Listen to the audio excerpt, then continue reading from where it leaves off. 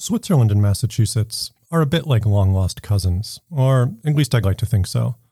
Roughly the same population size. Okay, well, Switzerland has better mountains, and Boston has better seafood. But both are similar in that they often earn the top spot in innovation rankings. They're both economic powerhouses. Crucial to those rankings are special innovation zones, places where ideas and investment flow freely.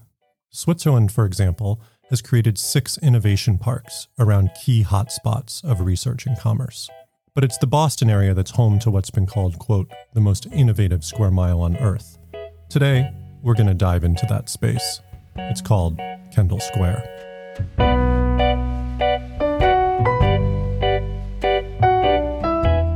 Welcome to Tectonic. I'm your host, Brendan Karch.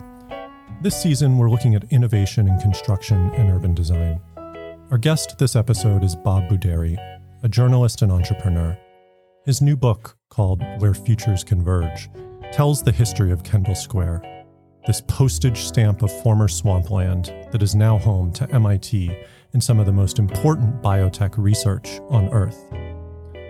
We'll talk with Bob about the history of urban infrastructure and design in Kendall Square, about what makes this place tick, and how it could still improve. So maybe you can tell the listener who doesn't know anything about Kendall Square, can you describe this place, paint a picture? Well, the picture of Kendall Square today is a lot different from how it started out, of course, but today it is this highly concentrated mass, mainly of big lab and technology buildings.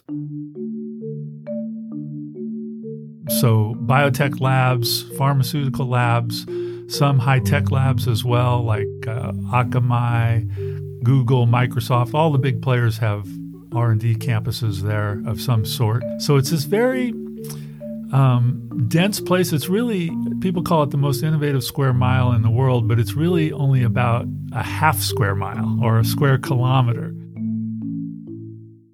Of course, Kendall Square didn't always look this way. In the early centuries of European settlement, the area along the Cambridge banks of the Charles River, just opposite downtown Boston, was home to more fish than people.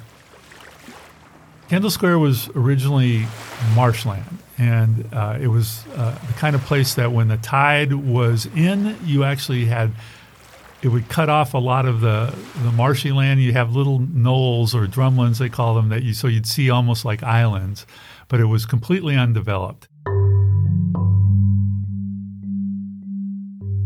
Yet it was from the start something people had their eye on as a center for commerce, a place to do trade and make money, because it was the most direct landing spot from Boston if you wanted to get to Harvard Square and Harvard. So Harvard and Cambridge were founded in the 1630s, but it wasn't until the end of the 1700s that they actually built a bridge right there connecting Boston to what's now Kendall Square. And it represented basically this direct trade route that shortened the distance between the two cities dramatically. It was when the Industrial Revolution gripped Boston that Kendall Square began its first development phase as a manufacturing powerhouse. In the 1830s, the first kind of what we call high-tech entrepreneurs of their day, Charles Davenport, a man who innovated in railroad cars, making them quieter, making them more easy to board and operate and faster. He built his company right in Kendall Square on Main Street. And by 1900, it was one of the country's and one of the world's densest factory towns. So you had 200 companies right within a couple miles of Kendall Square.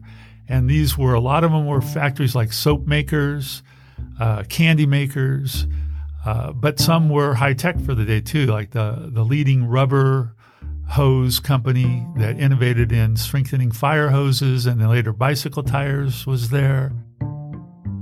So you had this very packed place with Actually, the town, the city of Cambridge, was at that point still bigger than it was in 2010.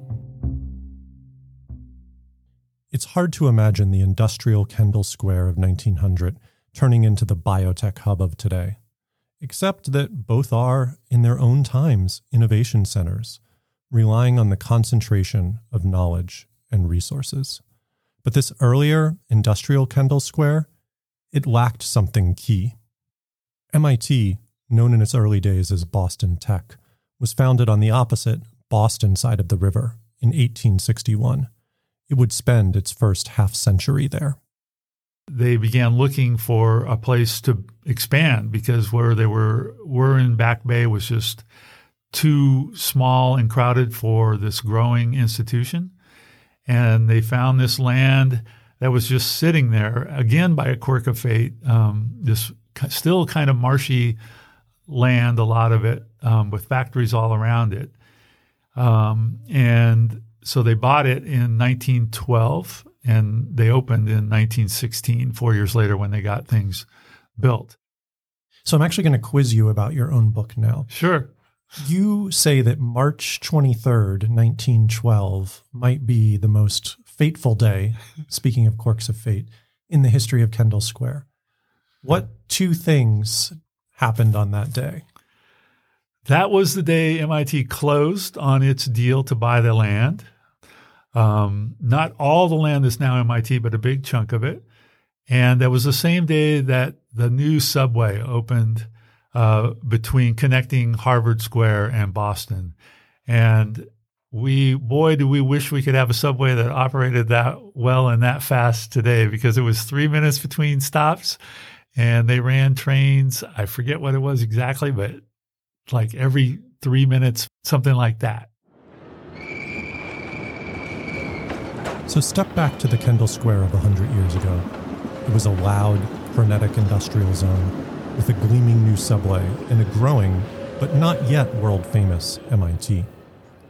But it was also a bustling neighborhood, complete with shops, even a school. In some ways, it was a more complete community than it is today. But it was also a pretty smelly one. I heard the rendering that they would do, the animal rendering to make soap, just hung in the air and stifled people. So I don't think you would trade it. The 1930s depression hit Kendall Square hard, and the area never recovered its industrial vibrancy. But a new, more lab-based science innovation would take its place, and MIT would play a pivotal role. The first huge boon came amidst World War II, when MIT scientists were tasked with developing a key technology to win the war. No, not the atomic bomb, but rather radar. One of the mysteries of wartime science, one of the war's most closely guarded secrets, the miracle of radar, is now revealed. What happened in World War II was the famous radiation laboratory was created at MIT, a secret lab to develop microwave radar. Thousands of top physicists and young engineers were recruited there. 4,000 it grew to be a bigger project than the atomic bomb. And they were very interdisciplinary. They were engineers, physicists. There were, mechanical specialists. There were even some biologists and things like that. And they just did things in a collaborative, team-like way to get things done for the war effort. The progress they made was immense, and it had an enduring impact on Kendall Square. They say that the radiation laboratory advanced the state of microwave electronics by about 25 years in the 5 wartime years. And it really made MIT, after the war, a huge center of electronics research, and it helped spawn the digital computing industry all around Boston, the mini computers, all those things. The Defense Research Innovation Cluster thrived in the Boston area after World War II, buttressed as it was by the Cold War race for technological supremacy. But Kendall Square did not necessarily thrive in the 1950s to 1970s. It faced a challenge common across America: suburbanization. You found this kind of wasteland. And in fact, the wasteland was still there when I was a fellow at MIT in '86. You would go past the Marriott Hotel, which had just been built or was just being built, and it would be parking lots and rundown buildings, and it was cheap garage type of space if you had a startup, but it was scary at night, and it was sketchy. The first wave of early computing giants had mostly moved to the Route 128 corridor in the suburbs of Boston, leaving Kendall Square in need of reinvention. If Bob noticed anything, it was that becoming an innovation hub meant always changing. When I started this book, one of the very first interviews I decided to do was E.O. Wilson, the famous biologist from Harvard and a huge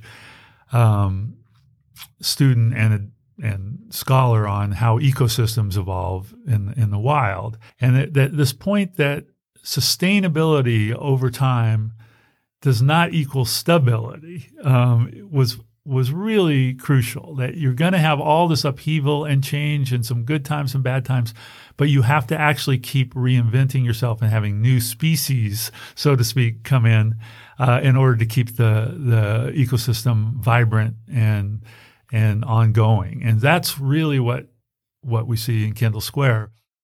By the 1980s, the Boston suburban computing powerhouse was in decline, being eclipsed by Silicon Valley. But two new technologies were set to redefine Kendall Square. Two kind of parallel technologies were hitting the world at the same time. One was this new field of biotech, and the other, though, was software, AI, personal computing, and it was that actually captured the imagination and spawned the first kind of new wave of high-tech business in Kendall Square. So you found Kendall Square was actually known as AI Alley. There were so many artificial intelligence companies, very high-flying ones like thinking machines and symbolics that went public, had close to $100 million in revenues. They had lots of employees, hundreds of employees. This shift to software and AI was accompanied by a new center at MIT focused on all things digital media, known as the MIT Media Lab. They influenced Kendall Square as well because companies set up labs to be near it in software. And then the last kind of major piece that happened was Lotus moved its headquarters to Kendall Square. It was the world's largest software company for a time, bigger than Microsoft. And so that was all these things were capturing the headlines far more than this biotech thing. Though computing was grabbing headlines in the 80s and early 90s, it was the new biotech sector that would have the bigger long-term impact on Kendall Square. And here, two Swiss companies were pivotal. The first, Biogen, was a Swiss pioneer in emerging DNA tech. In the 80s, this had evolved to where biotech was possible. Recombinant DNA had been invented, and the first biotech companies were being formed. Biogen itself was, as you said, formed in Europe. It was founded by a combination of American and European scientists supported by venture capitalists. It was actually incorporated in Luxembourg, and then they headquartered in Geneva. They really wanted to be back closer to two of the key founding scientists who were Wally Gilbert at Harvard and Phil Sharp at MIT, both of whom would win Nobel Prizes. And the student pool that they were creating, easier hiring if it was close by. And so they moved their R&D headquarters to Kendall Square, Benny Street in Kendall Square. Nearly 2 decades later, with pioneers like Biogen and Genzyme now established players, a Swiss pharma giant, Novartis, also made the move to Kendall Square. It sent shockwaves around the life sciences world, the pharmaceutical world. In those days, the R&D headquarters was in Basel. They had a lab in New Jersey as well. But Novartis was killing it. They had more FDA-approved drugs than any other pharmaceutical maker, and yet they were going to change the way they did R&D. They were going to hire an American to run the lab. This was a major turning point. 10 years later, virtually every large pharmaceutical maker had followed suit to get close to the centers of Harvard and MIT, but also access to the future talent they were producing. Fast forward to today, and Kendall Square is booming. Biotech dominates, building cranes are everywhere, and MIT has a deeper innovation presence in the square than ever before, with several new institutes in the life sciences, big players like the Whitehead, Broad, and Koch institutes. So the first one in biology was the Whitehead Institute, which opened right across the street from MIT, became the leading producer of papers, scientific paper, most cited papers, almost immediately. Then the Broad opened in 2004, kind of spawned in many ways from the Whitehead Institute. The Broad Institute became this hugely influential institute in genomics, and is very important in the COVID era as well. The Koch Institute for Integrative Cancer Research, formed at MIT, it embodies this multidisciplinary. It's engineering with biology. That's its whole, to attack cancer. That's its whole ethos.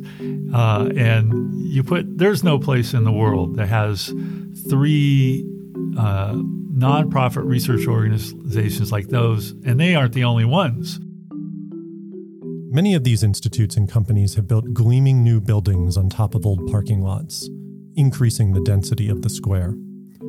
But some have actually recycled old industrial infrastructure too.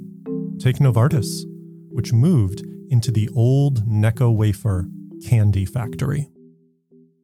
The Necco plant for candy making was in many ways ideal for a pharmaceutical maker because it had been built with very thick walls and floors to reduce vibrations. And that's exactly what they needed with these new life science labs. They could not afford to have the vibrations. They had to clean it out. They had to really do some deep industrial cleaning, but they all said when Novartis found that this was the perfect building, and they didn't have to build. It was much cheaper to refit that than to build a new one with the standards they had. This mix of old and new has created density in Kendall Square that rivals the old industrial era. And it's this density of commerce and research that drives innovation. It allows for ideas to collide over lunches, coffees, and random encounters on the street. It allows for startups to work neck and neck on similar challenges, and it allows talent to concentrate. And yet, the urban density of Kendall Square is deeply imbalanced. Kendall Square is teeming with companies, but it's not a very good neighborhood. This is a problem with innovation zones across the globe, even in Switzerland. It's got some challenges. It's a little soulless in the sense of there's not a lot of housing. There's one grocery store which opened in 2019. There's not a pharmacy. It doesn't have a neighborhood feel at all. It feels a little bit like a business district in a big, city, in a kind of sterile city, but it's packed with innovation. Efforts to make Kendall Square a more livable place have struggled. There were, before the pandemic, probably evolved to about 15 restaurants, and you had a decent chance of a good meal and coffee and all that stuff. Of course, that has changed a lot in the pandemic. There aren't as many places, but it just is. It's not a neighborhood. There's housing, condos, and apartments, but it's really for the affluent. There's not a feeling of a neighborhood at all. Kendall Square's reputation has also made it one of the most expensive places on Earth to rent space. Tech giants like Google and Facebook have moved in, and this can be a problem for the innovation space.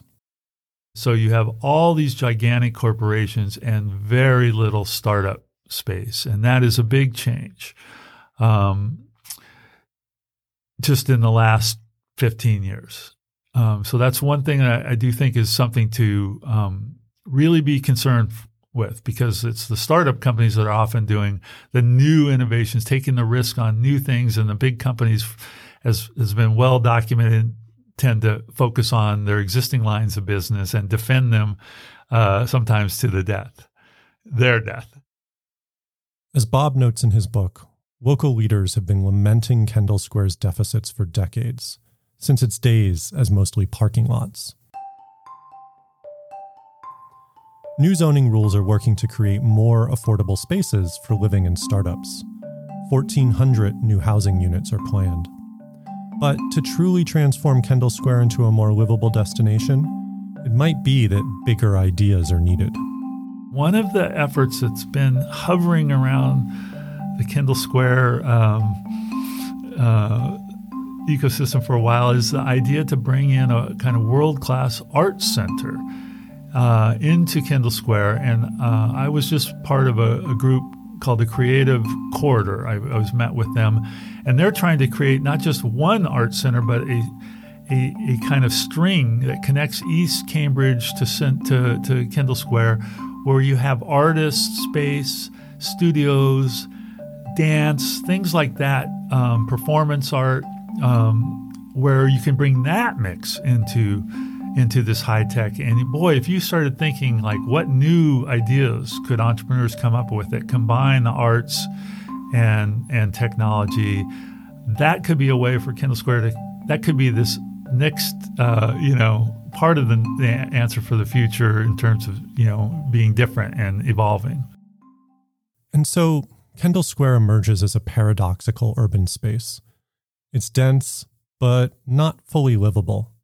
It thrives on wild, often unplanned growth. It's nearly impossible to predict its long-term future. But on the other hand, maybe more planning could make Kendall Square not just attractive for innovation, but also as a community too. I quote Bob Metcalfe, who invented the Ethernet, saying, invention is a flower, innovation is a weed. And that's the idea that, you can create things through invention and deliberateness, but true innovation just kind of takes off and is uncontrollable.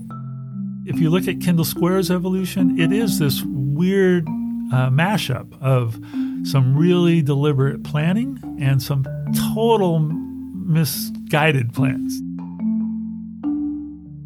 With all this talk about Kendall Square as a great place to innovate, but not to live, you might actually wonder where exactly Bob lives. You used to live in Kendall Square. You owned a condo there, but I hear you sold it. So what was life like there, and why'd you get out? Well, I mean, I loved Kendall Square. I loved having my condo there. I might just walk a block to my company, and you could walk across the bridge to go to the movies in Boston. It was easy to meet people all around. It was just, and you could just walk there, and it wasn't going to take, like if you were in the Bay Area, you didn't have to get in a car and get stuck in traffic, and it could take, half your day to have one little meeting. So all that was just wonderful. And just as I sold my company and my wife retired, we had this place in New Hampshire for a long time. We just decided it was time to get out of the city life. I still miss it.